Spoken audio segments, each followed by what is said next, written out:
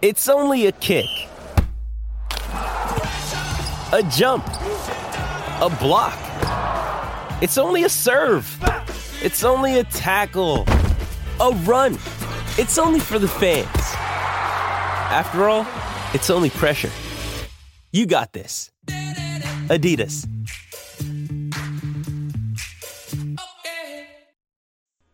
Support for Heart and Hand is brought to you by Manscaped. Now, folks, I've had a tough couple of weeks and I didn't have a lot of hair left to pull out anyway. But one area where I do have hair, and frankly, I'm going to keep it, is in my trousers. However, I know a lot of you, much to my own surprise, enjoy nothing more than a shorn scrotum, as Dr. Evil told us all those years ago. It's breathtaking. And I'm also reliably informed it's popular with your partner, who enjoy that sort of thing if they don't want to wade through a forest to get to the goodies. But, yep, Manscaped, if you are one of those people who enjoys, shall we say, going au naturel in the tackle department, that's the company to go with. It's sleek, well-designed, optimised trimmer, and it makes shaving one of your favourite things to do in the bathroom. I didn't know that we had a list of favourite things to do in the bathroom. But anyway, the new 4.0 is absolutely fantastic. I mean, this thing, I tried it on my face and it works. So, I mean, with the slightly less, shall we say, toughened up hair in the kind of front bottom area, then I think you'll be on to a winner.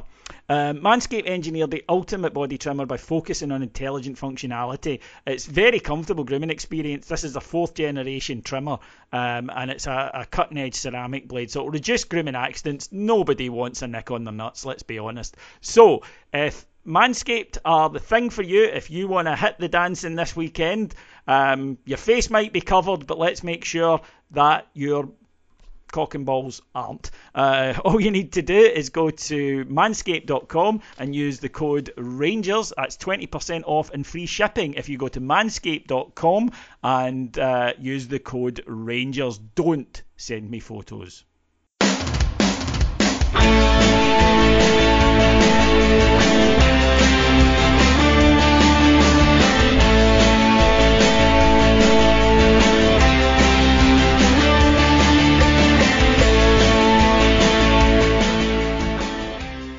Good evening, welcome to your second free Heart and Hand show of the week. I'm your host, Adam Thornton, and on tonight's show we'll be recapping last night's 2-0 defeat to Lyon and looking ahead to Flag Day at Ibrox this Sunday against Motherwell. Joining me to do this is James Tessier. Tess, how you doing? I'm very well, thanks my friend. Yourself? I am not too bad, thank you, not too bad. And we also have Andy McGowan. Andy, how's things? I'm pretty good considering. I'm pretty good. Let's start with last night's game then, Tess. I think we'll just jump into it. I'll start with you. Obviously, always disappointing to lose any game, regardless of opposition or scenario. But what were your thoughts on it overall? You know what, mate? I'd been saying all week that it'd be 2-0 to Lyon. I don't know why, but I just had a feeling that's what was going to happen. Now, I'd never bet against my own team, but I sort of wish that I had. So, in a way, I'd sort of conditioned myself for defeat because I was expecting it. But the way we started, I thought we started really well.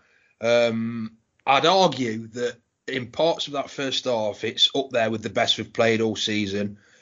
Second half wasn't much cop, let's be right. But that first half performance, mate, that was like we were starting to get the old Rangers back. Yeah, Andy, what's your thoughts on it? I thought overall Lyon deserved their win. They will come on to their goals, but they were pretty much their only two good chances of the game. What was your take on it overall? Much like Tess, I didn't expect much. I thought last night was a free hit, and I know we're Rangers and we shouldn't be getting into games thinking that, but I think always get a heavy dose of realism in terms of the differences between these teams are playing. You've seen it last year with Benfica, massive budgets, and we competed very well. It was the same kind of scenario last night. If we got anything out of it, it would be, a good result. So I thought, you could frame it as a wonder goal and a lucky goal. But I kind of thought Lyon were pretty much in control for most of the game. We huffed and puffed. We didn't have any real zip.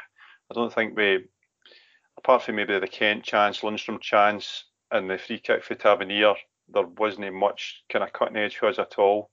So I'm disappointed to lose. I don't think we performed poorly per se.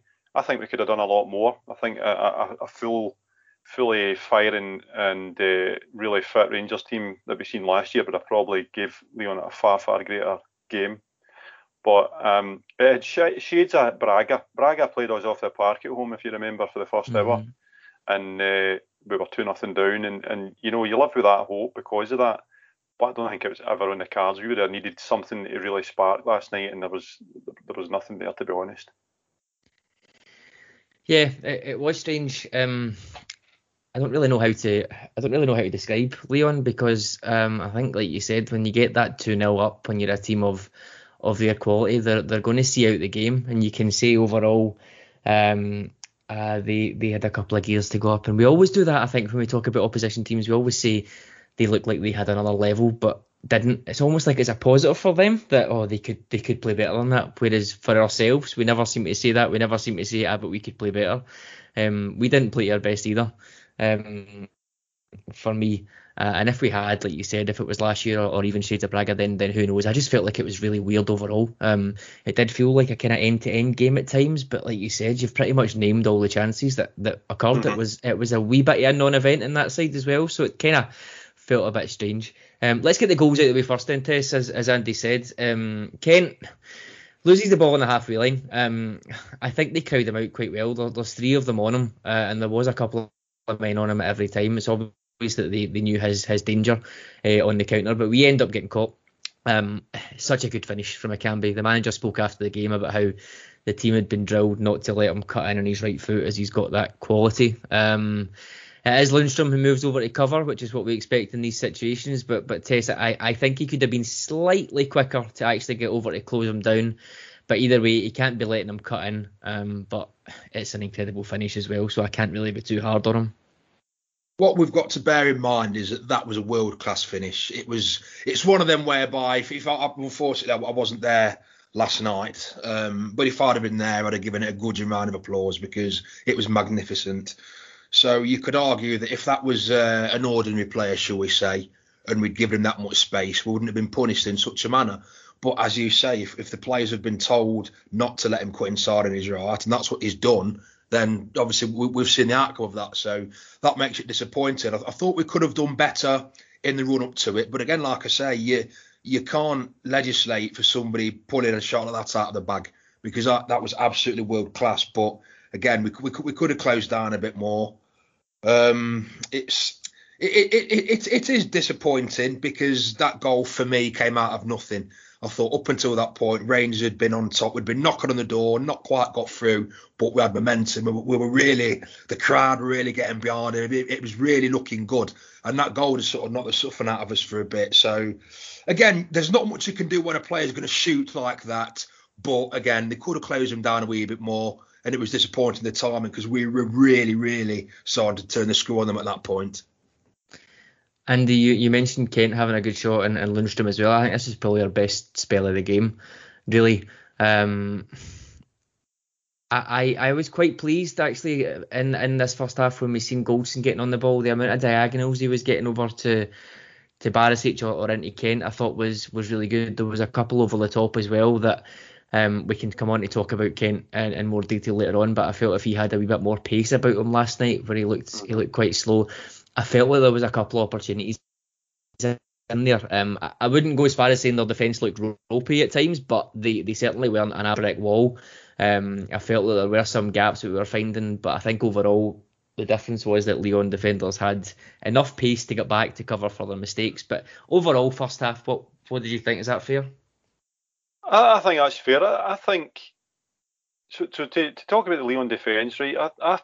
To my eyes, right, I'm not an expert. I thought they played a pretty high line when they didn't have the ball, and that's where you're referring to the diagonals that Goldson's so good at.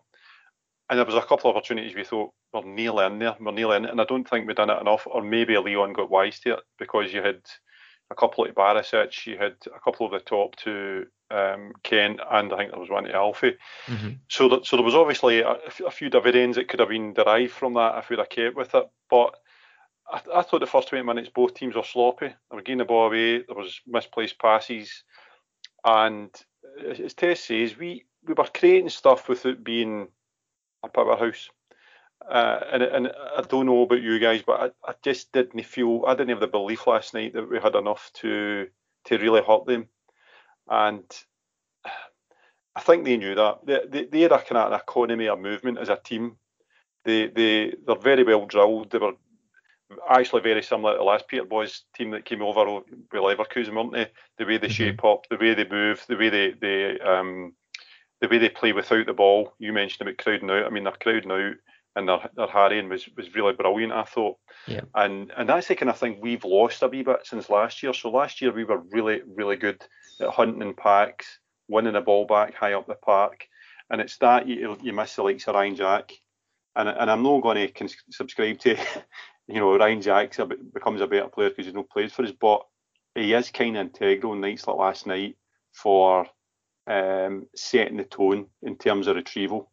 Davis does it as well. He had a kind of a wee bit of an off night by his standards last night, so we were missing that wee bit. They were doing to us what we should really be doing to them, which is getting their ball players under pressure. Their two Brazilians were brilliant, I've got to say. They were Champions League players. Paqueta, who's the one in Guimarães. Yeah, I thought the two of them were, silk, and I think they're probably. I know Guimarães is one of them's been at Milan, isn't he? I think they'll go into bigger and better things, but I thought they were brilliant.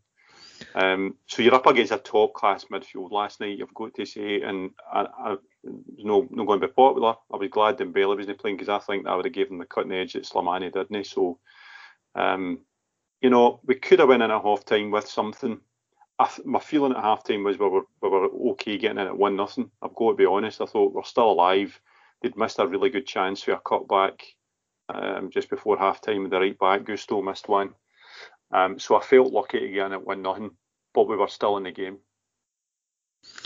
Yeah, I would agree with that, and I think you're spot on. Paqueta and Guimarães were very good. I thought Emerson at left back as well, who's obviously just off the Euros with Chelsea. I thought he showed his quality in the game as well. I think overall they deserved the win, I would say. I know we're just talking about the first half just now, but I think overall they deserved the win, and there's an element we'll come on to later on around whether or not they just shut up shop when they could have went for more goals or what. So we can discuss that when we get into it. But Tess, coming out for the second half then,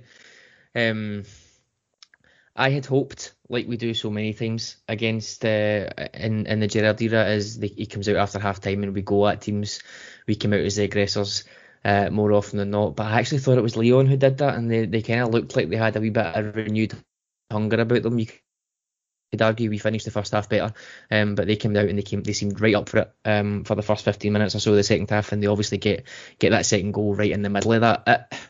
Again, it's one of these things. It's not a positive and negative thing. Just because they were properly up for it doesn't mean that we weren't, and maybe they just were better in that period of time. But I definitely thought they had the upper hand in that first 15 or 20 minutes, so the first half.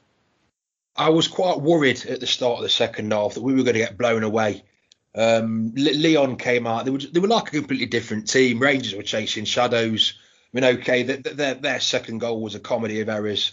It's pinball in the box, and when that happens, the ball can go literally anywhere. And unfortunately for us, it came off tab and went into the back of our net. But no, I thought that we were going to get blown away, and that's something that under Gerrard hasn't happened. We've never lost the goal, and then apart from Malmo with the two goals in 5 minutes or whatever, we've never really had it conceded and then just gone to pieces. So that was at the back of my mind, but at the same time, it was night and day from the first half. Again, we've said Rangers started the first half well, finished the first half well. Who did we play? Lyon. Lyon's goal was an absolute wildy. You can't legislate for things like that. The second half was complete about face. Lyon were giving us no time on the ball. When they had the ball, we couldn't get it off them. They were pinging it about. Every time they came forward, it looked like a threat. And it looked like Rangers were in danger of being overwhelmed. And the ironic thing is, it was them scoring the second goal that I don't know if they took their foot off the gas, or if we decided, no, we need to wise up, perhaps going to get a bit of a doing. But ironically, it was their second goal that changed the tide of the match again. And then it was, again, Rangers once again knocking on the door without really... There wasn't that same zip that we've seen from the team in Europe, certainly last season. There wasn't the same intensity. We were the better team after they got their second goal, but they didn't really need to push forward because they had 2 goals in the bag. So, yeah, like I said, at the start of the second half, mate, I was worried, and it took their goal to get us start playing again. It did. Andy, Tess mentioned the second goal there as a comedy of errors. I don't think we're far wrong. It's just these fine margins that good teams are going to punish you with. But in saying that, Kent does really well to win the ball back on the edge of your area, and then I think rather than just trying to clear it or pass it out of danger, he looks to try and twist away from his man and keep possession. He obviously gets crowded out, like we said earlier on, and loses the ball. From that point, we're kind of always in the back foot, but there's a lovely little reverse pass from Paqueta into the box. Great save from McGregor, but then from that point, it's really just a lottery, I think, for me. Ball drops to Guimaraes, I think it was. Balogun sticks a leg out, it then falls to Slimani. Goldson blocks it on the line, and it hits off Tavernier and goes in. There's 3 situations there that just don't fall our way. While the situation at the start for Kent to lose the ball and then to get the initial shot is poor for me, it's a really tough one to take, I think, particularly at that moment, and to go 2-0 down against this team. That was a bit of a sore one to happen at that time. The finality of the goal was unlucky, but if you let players like Paqueta get in those positions with their 2 fullbacks, and then you're nearly in the 6-yard box at that point, you're in the shit, and Slimani should really have finished it, to be honest. Right, I mean, Goldson managed to get in front of it, but Slimani should have finished it completely. It was actually a pretty poor miss for him. So you can say it was unlucky, but you can say it was lucky that Slimani never finished it. So I think it was the build up to that play made it a good goal as far as I'm concerned, but McGregor made a fantastic save. But we're kind of losing those goals. We're losing goals that we wouldn't be losing last season. Now, whether that's just because last year was off the scale in terms of concentration, focus, will to win, whatever it is, we're kind of losing goals. Like, you look back at the Malmo game, and there was goals in there that you're like, it's no good enough. It really, at any level, it's no good enough for Rangers. So, but the second one in, it was all over. It really was. And I do think that they have a brain as a football team, that they knew that, we were going to have to come out a wee bit more.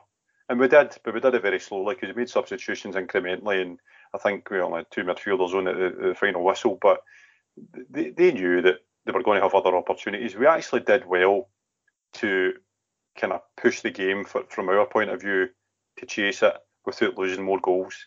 That's my God's honest truth, because if we went to 2, I thought we're going to have to open up a wee bit here. We're going to have to get bodies forward, and they were very, very well equipped for picking it off. So, 2-0 actually, I wouldn't say it flattered us or flattered them. I think we done well to get to the game 2-0, given that, as I say, substitutions changed. It with 4 strikers on, didn't we?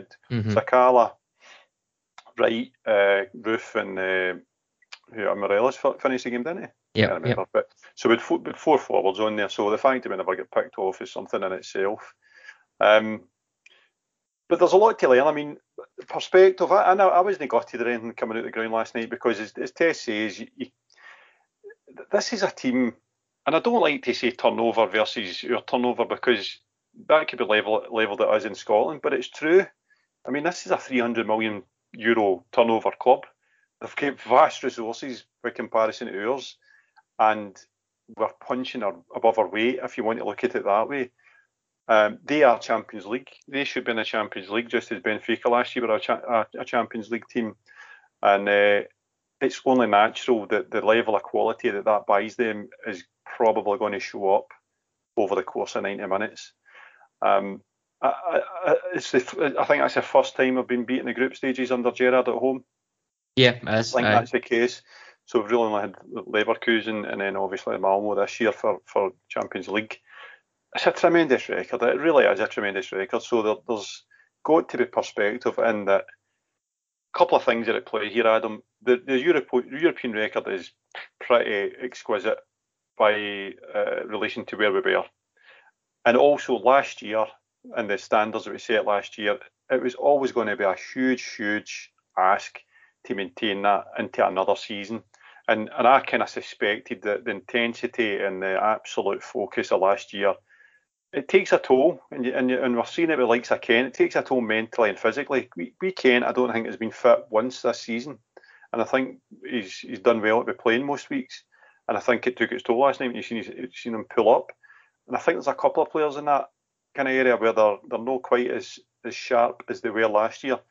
And it could be because we had really the most solid of pre-seasons last year, given the situation with the lockdown and the extended kind of time we had together.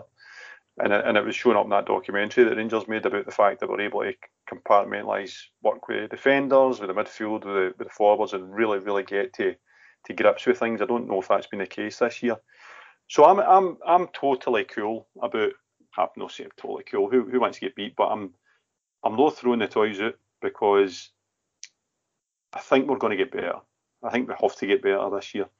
And the fact that we're still competing pretty well in Scotland last night, I think, is probably always going to be the case. I think we're always going to be fighting for second place in this group. I think it's still a real possibility that we can do that.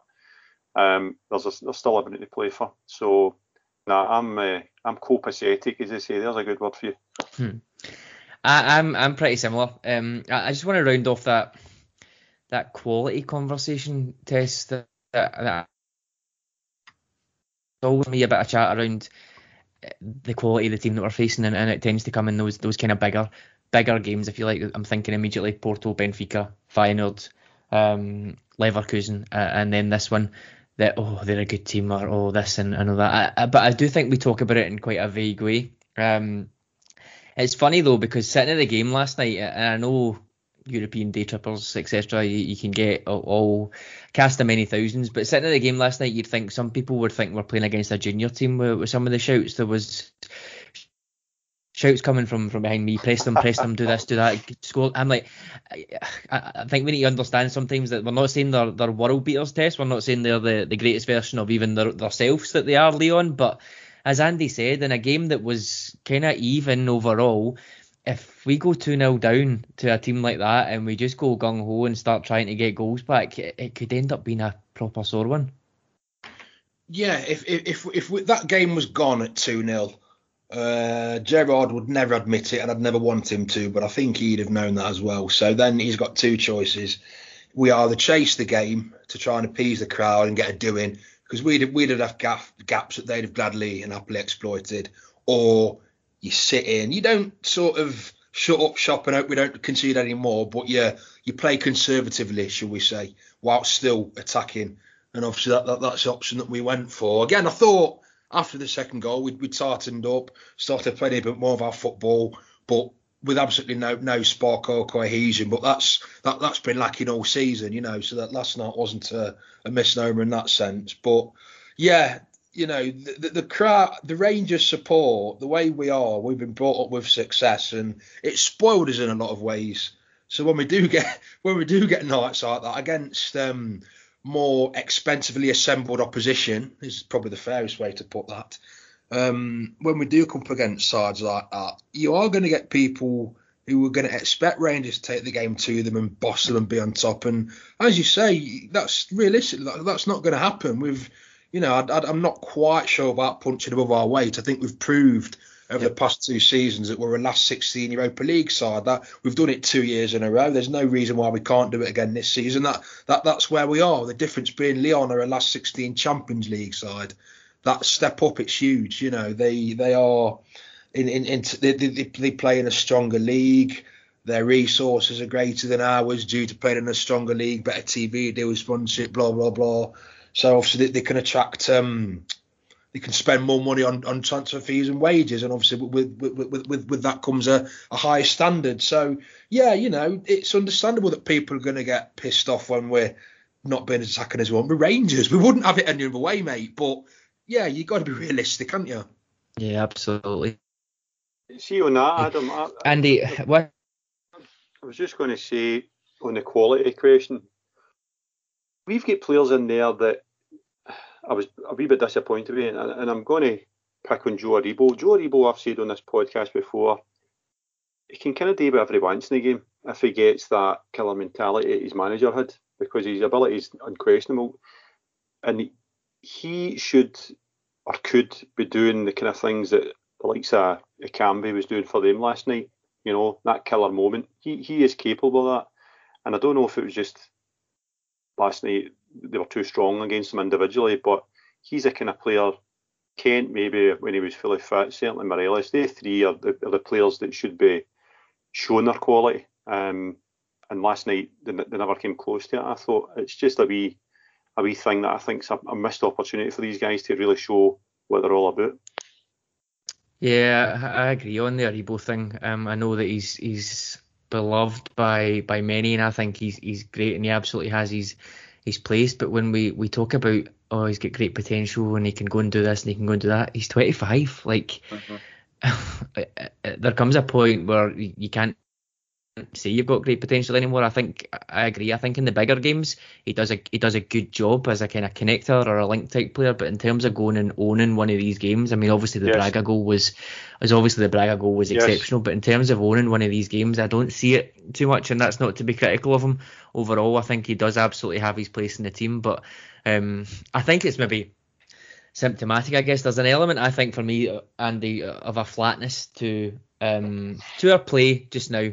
And I think we're kind of getting to the stage where we can be past blaming the disruptions of pre-season, albeit we've had a number of COVID issues, and people talk about a lack of hunger, or possibly a lack of hunger, the players not being able to get themselves up for these games after such a good season last season. I take a wee bit of issue with it personally, Andy. I don't really buy into it. I think given some of the players, what they've been through over the 5+ years that they've been here, never mind when Gerrard came in, I don't think it would be allowed for a team to suddenly drop their levels. I think people love to look for themes and they love to look for examples of history repeating itself in sport, but we barely won the league last year and people were asking if we thought we'd fall off a cliff this year. I just don't really buy into that lack of hunger. What's your thoughts on that? I mean, first of all, define lack of hunger and what you're reading into, because if you're on, I mean, I've seen Rangers teams with a lack of hunger. we have seen them in the no too far distant past, and I've seen players that are not trying a leg, and I don't think that's ever going to be tolerated under the current regime at all. And I think it would stick out like a sore thumb. And I think you need to differentiate between a slight dip in form and fitness and sharpness versus a lack of desire. And I think, I mean, I'll pick out Goldson here because there's noise around him because of his contract situation. As if we've got a divine right to say to somebody, you either play with always having 2-3 years on your contract left, or else you're not committed. I mean, it's just unrealistic, and it's not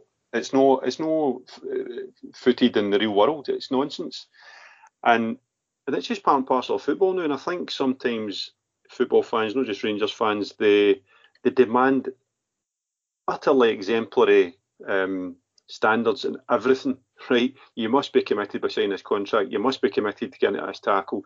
You must be committed to play through injury, all this kind of stuff. It's just not realistic.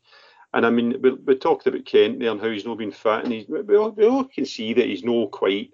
In fact, he's nowhere near where he was last year when he was at his best. But I mean, after the Celtic game, it came out that he'd been playing with an injury where I kept Amir Mortal out for 4 weeks or something like that. It's a hamstring, and for a guy like him who's sharp, nippy, twists and turns, hamstrings are pretty fucking important, you know. So yeah. I think there's loads of that going on in that team that goes unheralded. I don't think Rangers are in the habit now of broadcasting injuries. You just need to look at how tight they've been with Helander. You know, we don't even know what type of knee injury that is. So there'll be loads of wee niggles and knocks and strains and pulls that players are playing through.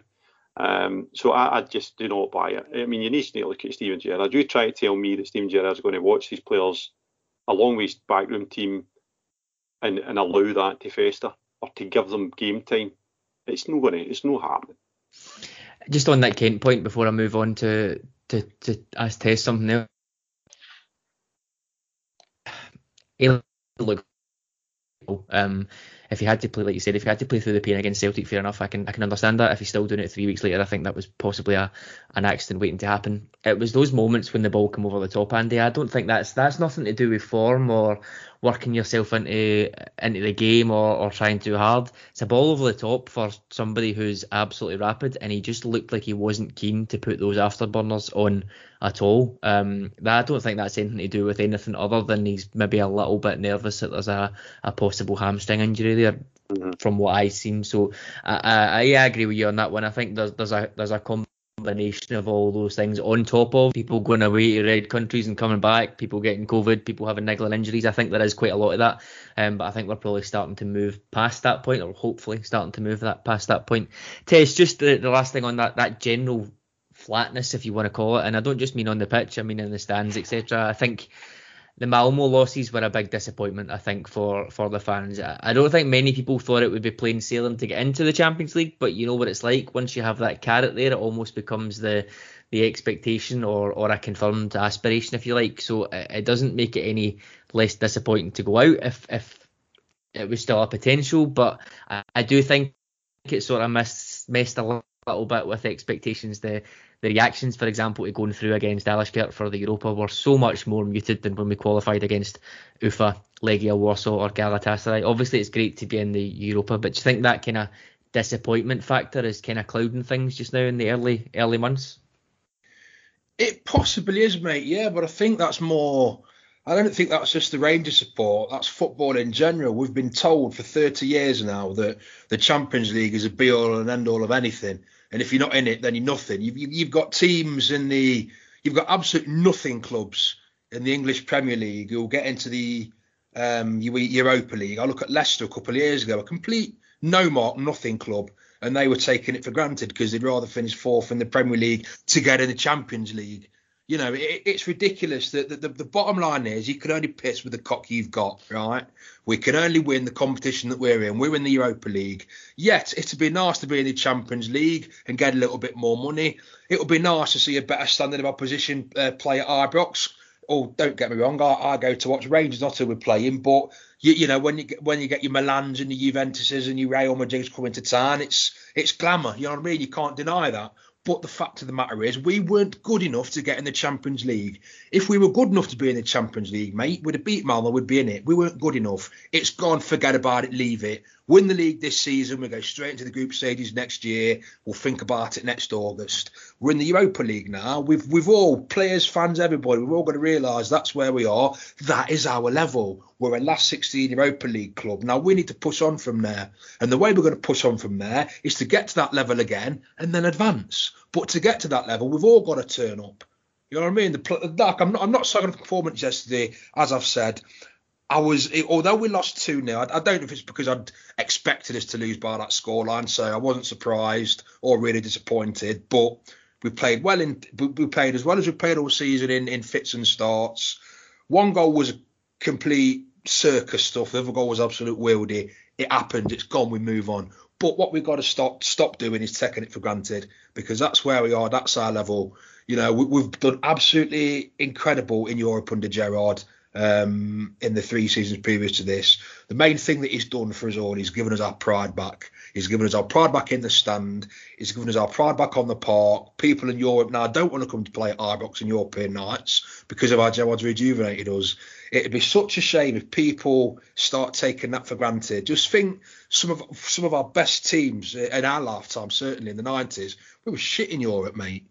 You know, we were awful. We obviously we were chasing the 9, and domestic success was, I suppose you'd say, the priority, the way things turned out. But you know, we were awful in Europe. Prior to Gerrard coming, there was the debacle of progress.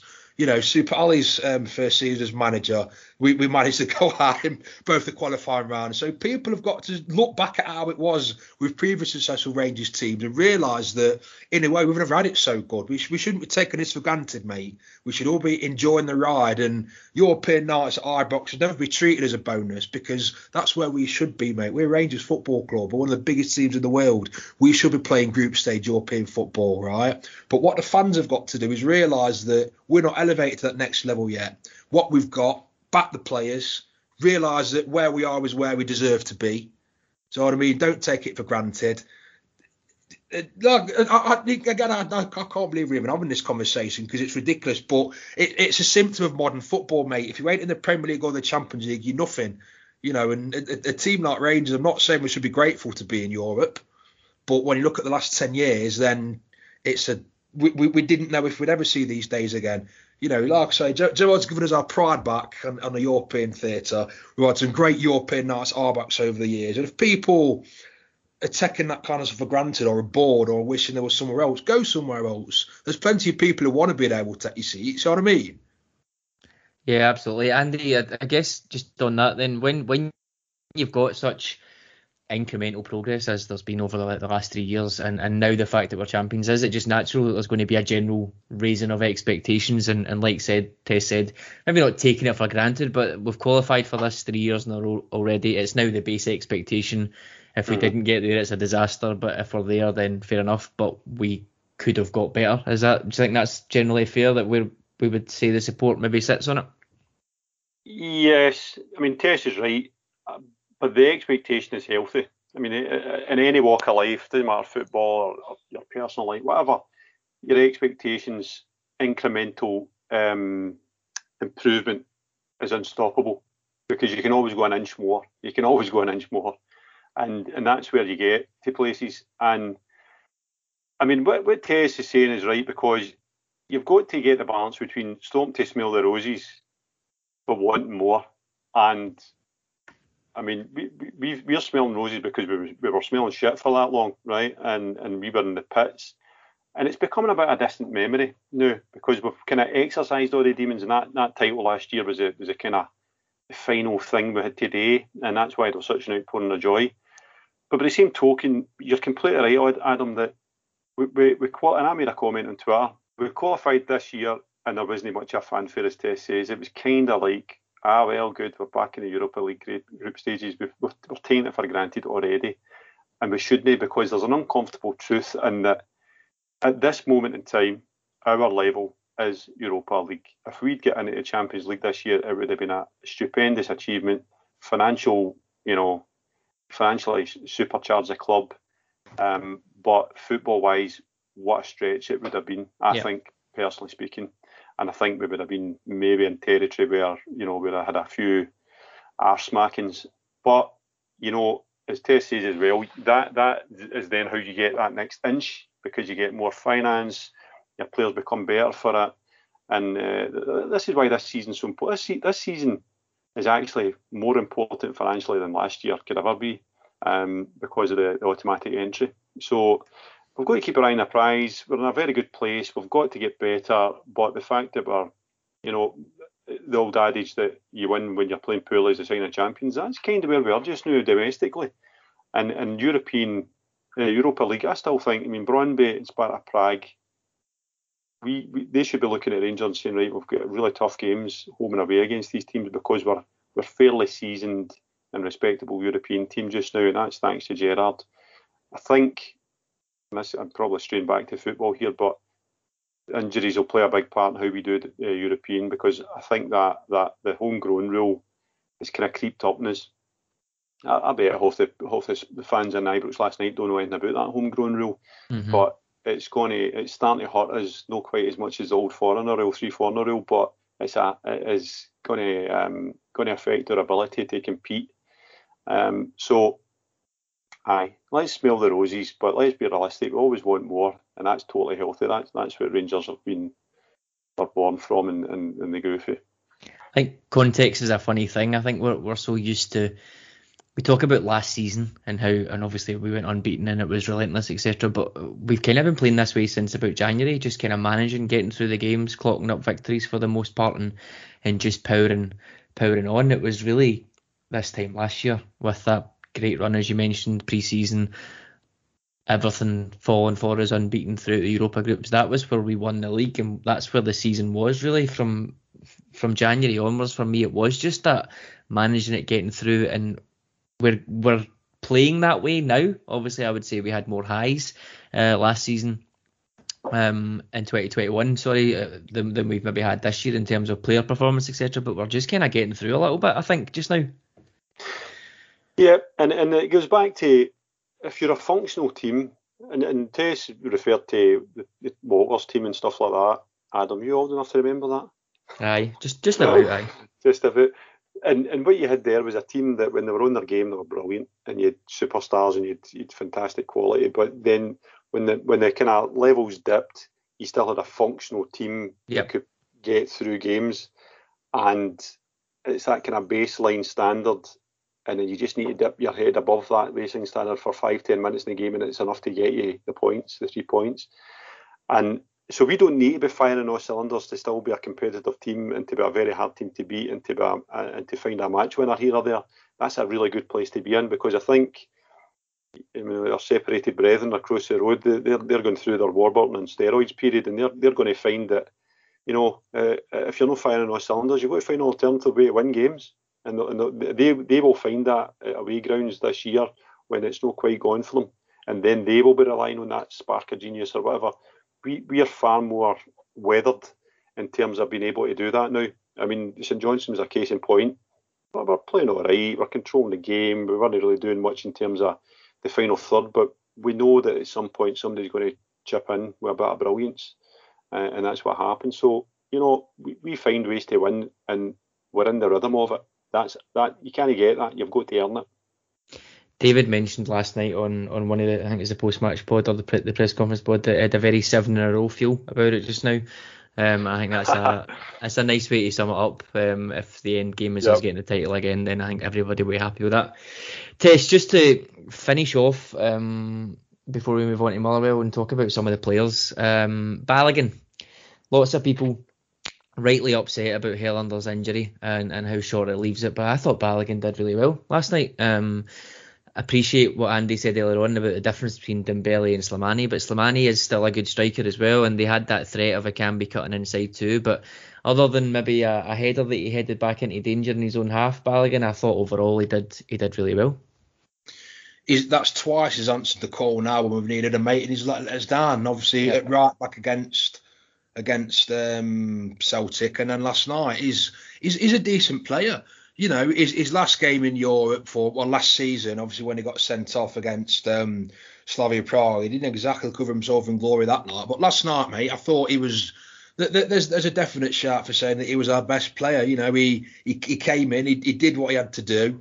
There's every chance that he'd have played had been fit anyway because of the way that Lyon play. So I think last night was a game that was set up for his skill set.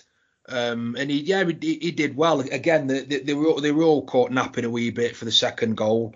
Like I say, a bit of pinball in the 6-yard box, mate. It's that you never like to see that, but there's not really that much he himself could have done about it. But yeah, I thought he looked pretty solid again, mate. And whilst we all wish Helander a speedy recovery, if we've got to go through till Christmas with a centre-back partnership of Goldson and Balogun, I don't think you'll hear many people complaining.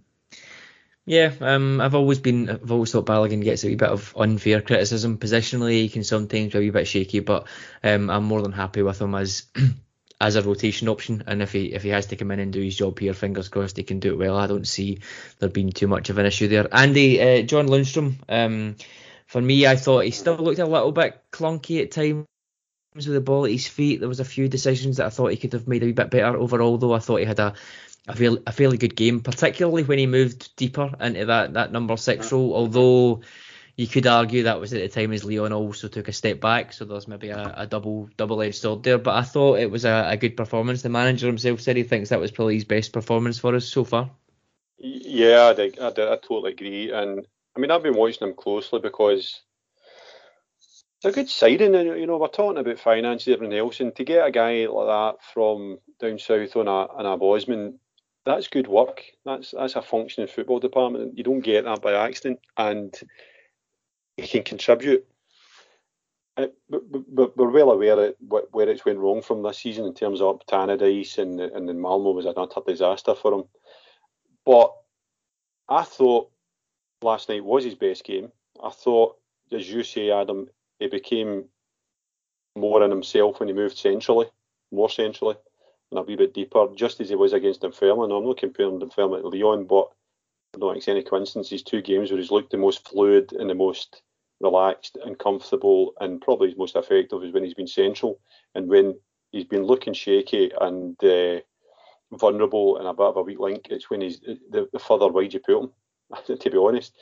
So I've not really got any fears about Lundstram. I really don't. I think that he's going to be one of these players that grows into being a Rangers player. And I think what will probably go in his favour is the more we rest Davis, because I think he's a natural fit for that position. And he can contribute. I mean, he can score goals. We've seen him come very, very close to getting an equaliser last night. I'd like to see him do more of that, get closer to the opposition penalty box and the edge of the penalty box and have a shot, because we don't do that as a team enough. So I was talking about this to my dad, because he was like, oh, he's not going to do all the rest of it. And I said, listen, how many times have we been through this where we've signed a player, we've had an expectation, we've all made our minds up after 2 months, 3 months. Yep. It's a hard thing to come in and be a Rangers player off the bat. You can, and I always, and folk that listen to the pod will say, oh, Andy's getting back to this again. I always get back to Naismith. Stephen Naismith, good young player, knew the SPFL or SPL at the time, inside out, knew Rangers inside out because he was a fan, for goodness sake, came in, and it took him 2 seasons to reach the standard, right? And that's just one example. The place is littered with examples where it's taken him a good season to bed in. You can look at Aribo as the same. You know, it took him a year to get to the standard where he was the kind of responsibility that was required for his position. It happens all the time. So I've no fears about him. I think he'll get better. I think you'll probably see him more often in the team now as a starter. And it might just coincide with Davis getting a wee bit more rest here. So no fears for me. I think he'll get much better. I'm away to get Lundstram printed in the back of my strip. You'll need to get Andy King scraped off the back of it first before you get Lundstram on. What an opportunity missed Andy King was. Tess, looking ahead to Flag Day then on Sunday, Motherwell at Ibrox. It's going to be a great day. It'll be great to celebrate the title one more time. It feels a wee bit weird celebrating Flag Day in the middle of September, but it's been a weird 18 months or so. Hopefully, bit of chat about whether this will be closure on the title or not, but hopefully whatever it is, it gives us a spark to kick us on and give us incentive to start getting back to some of that free-flowing football we were seeing at times last year. I'm sure you're looking forward to it. Mate, I absolutely cannot wait. I was at the last Flag Day in 2011 against Hearts. That was a interesting weekend, shall we say. But no, I remember, was it a 1-1 draw that day, if I remember correctly? So yeah, I was at the last one and I can't wait. In fact, when we were driving back home to Derby, it came on the radio that Amy Winehouse had died.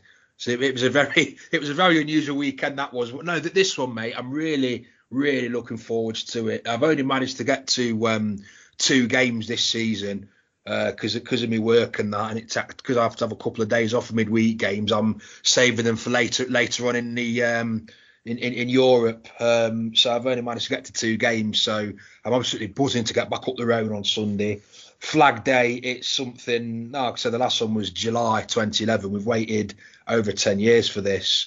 I think at the end of the old firm, when there was that moment when the players, it seemed like about 10 minutes, it seemed like it was maybe 4 or 5 minutes, but it seemed like about 10 minutes when the players were just stood there and then they did a little lap of honour. Because that's the first time that we'd had Malmo was a full house, but we lost that one. But this was the first time after a big game we'd had a full Ibrox and we got to celebrate with the players. And whilst you wouldn't call it a lap of honour they were doing, you could tell that was their moment to reconnect with us, and it was beautiful, mate. It was really, I mean, winning an Old Firm is special anyway, but you've only got to see the videos after the match to know how special it was. I can't remember anything like it. It was a beautiful, beautiful moment.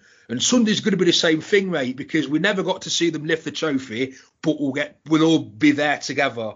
Friends and family will all be there together at Ibrox on Sunday, mate, and we'll get to see them raise that flag. Like I say, it's been 10 years coming. We're more than due the success that we're getting at the moment. You know, we're more than due the good times back. And like I said, I just can't wait to get back. I mean, I can't wait to get back up there, see them raise the league flag. I think we'll have a good performance, and I think we're going to get a big win on Sunday, because I think that. I'm not going to say that they're going to put last season to burn or exercise any ghosts of the past, but I just think that the crowd will carry them through. I think it's going to be like a party day. You know what I mean? Obviously, if we're losing at half time, or if it's like Motherwell at Ibrox in December last year, it might not be. But I just got a feeling everyone's going to be in a good mood. Everyone's going to be happy. You know what I mean? It's going to be a really nice day. I fancy us for a performance in a big win. And like I say, mate, I'm just pure buzzing for it now. Yeah, I hope so. Andy, it looks like Kent will definitely be it for this one. The manager mentioned maybe not even seeing him until after next international break. He mentioned Morelos has a wee bit of a niggle as well. It's obviously disappointing, and you don't want any players to be missing out, but the big chances for players like Scott Wright and Fashion Sakala to get a wee bit more of a longer run in the team. We'll see. I would imagine we'll see one of them certainly on Sunday. We've got such a big squad. When players go out, you need to have players champing at the bit to come in to replace them. Yep, and you're correct. It's going to be an opportunity for some players there. Morelos is the one that we miss. I mean, I've been on record as saying that he knits it together, and when he's not playing, we are a different team altogether, and not in a good way. But in saying that, Roof brings something different. His movement's dynamite. He looks sharp at this moment in time. He looks fit. He has a bright spark at this moment in time, and I think he's just on the cusp of hitting some form. Hopefully, I'm interested to see when Bacuna gets a show, because he is, he's a. I may be wrong here, but he's no far off a Kent type player when he's on his game. He could offer the same kind of things for us as one of the front three as Kent. Right. He's become a legend before his time. I think we have high hopes for him. I think they're a wee bit overstated, I've got to be honest, but he has a lot of potential, Adam. I think, right, if he develops, and I know we're saying develop, you're talking about Aribo being 25 and was right, 22, 23 or something like that. But in Rangers terms, that's still young, and he can do something in the SPFL. Last night might have just been a wee bit touch too high in terms of standard, but certainly he should be coming in and being a central figure for us in games like Sunday if he gets a nod. Yeah, absolutely. I thought Sakala did okay when he came on last night. I feel a little bit for him because if he's getting flung on in the it's hard for him. I don't know if it's 15-20 minutes every week or so. So if Morelos does miss the game, we don't know yet, obviously, as we record on Friday night, I think Sakala probably through the middle with Roof and right behind them would be pretty much what I would expect. Do you not think that Sakala is tailor-made as a wide striker on the right-hand side? I mean, we've seen him a couple of times kind of get to the byline, get by players by sheer will and force his pace as opposed to trickery. I think he could be pretty potent out there. Yeah, I think to change in front line, it'd look good. If you've got Roof, Sakala, and probably Wright, I mean, one of the factors of our play last season and this season when we've been coherent is that front three interchanging. Whoever he puts up there can play on either flank and through the middle, and that's good because it drags defenders all over the place. And that's when you had the likes of an Arthur or an Aribo coming through from midfield and getting the goals. So hopefully Sakala come. I mean, let's be right, Alfie's not kicked his own arse for weeks now. And Ryan Kent's been badly out of form. So whilst I'd never wish injury on any of our players, and you want them back to full fitness as soon as possible, if you had to choose two that were going to be out for a little bit, Alfie and Kent, you ain't shedding too many tears. Well, I'm not anyway, because I think they needed a rest. It's sad that it's been enforced by injury, but I think a rest will do them a wee bit of good. So, hopefully Sakala comes in. He looks a wee bit raw, but the only way that's going to improve is to play matches, mate. Hopefully that starts on Sunday. Scott Wright's got to come in, you'd think, as a tailor-made replacement for Kent. We've been raving about him since he came in January, mate. We've won a watch there, but he's another player. He's only going to get better by playing matches. That starts on Sunday. So, again, whilst I'd never want our players to get injured, that's absolutely not what I'm saying at all. But Morelos and Kent needed a rest. It's sad that it's enforced, but a rest they're going to get. The players who come in now have got to show why. Scott Wright's already shown why as a Rangers player. I like him. He's going to get better. To do that in his matches. So it's now time for Sakala to step up and show why he's a Rangers player. Start proving it. You know what I mean? He's not had many chances so far. Now he's got his chance. Gobble with both fans. Give Motherwell a doing on Sunday, and let's get the season back on track properly.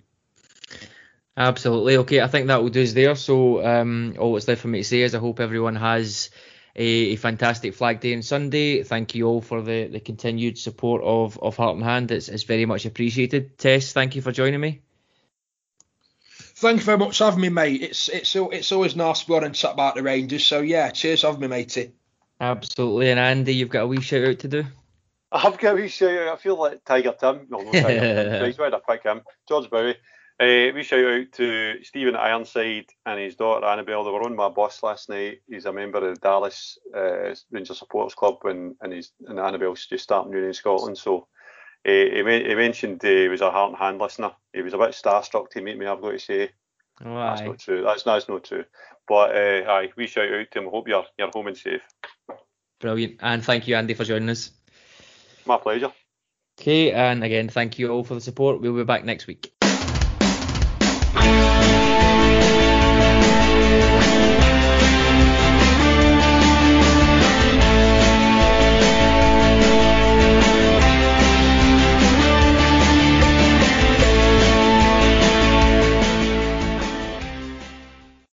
Sports Social Podcast Network.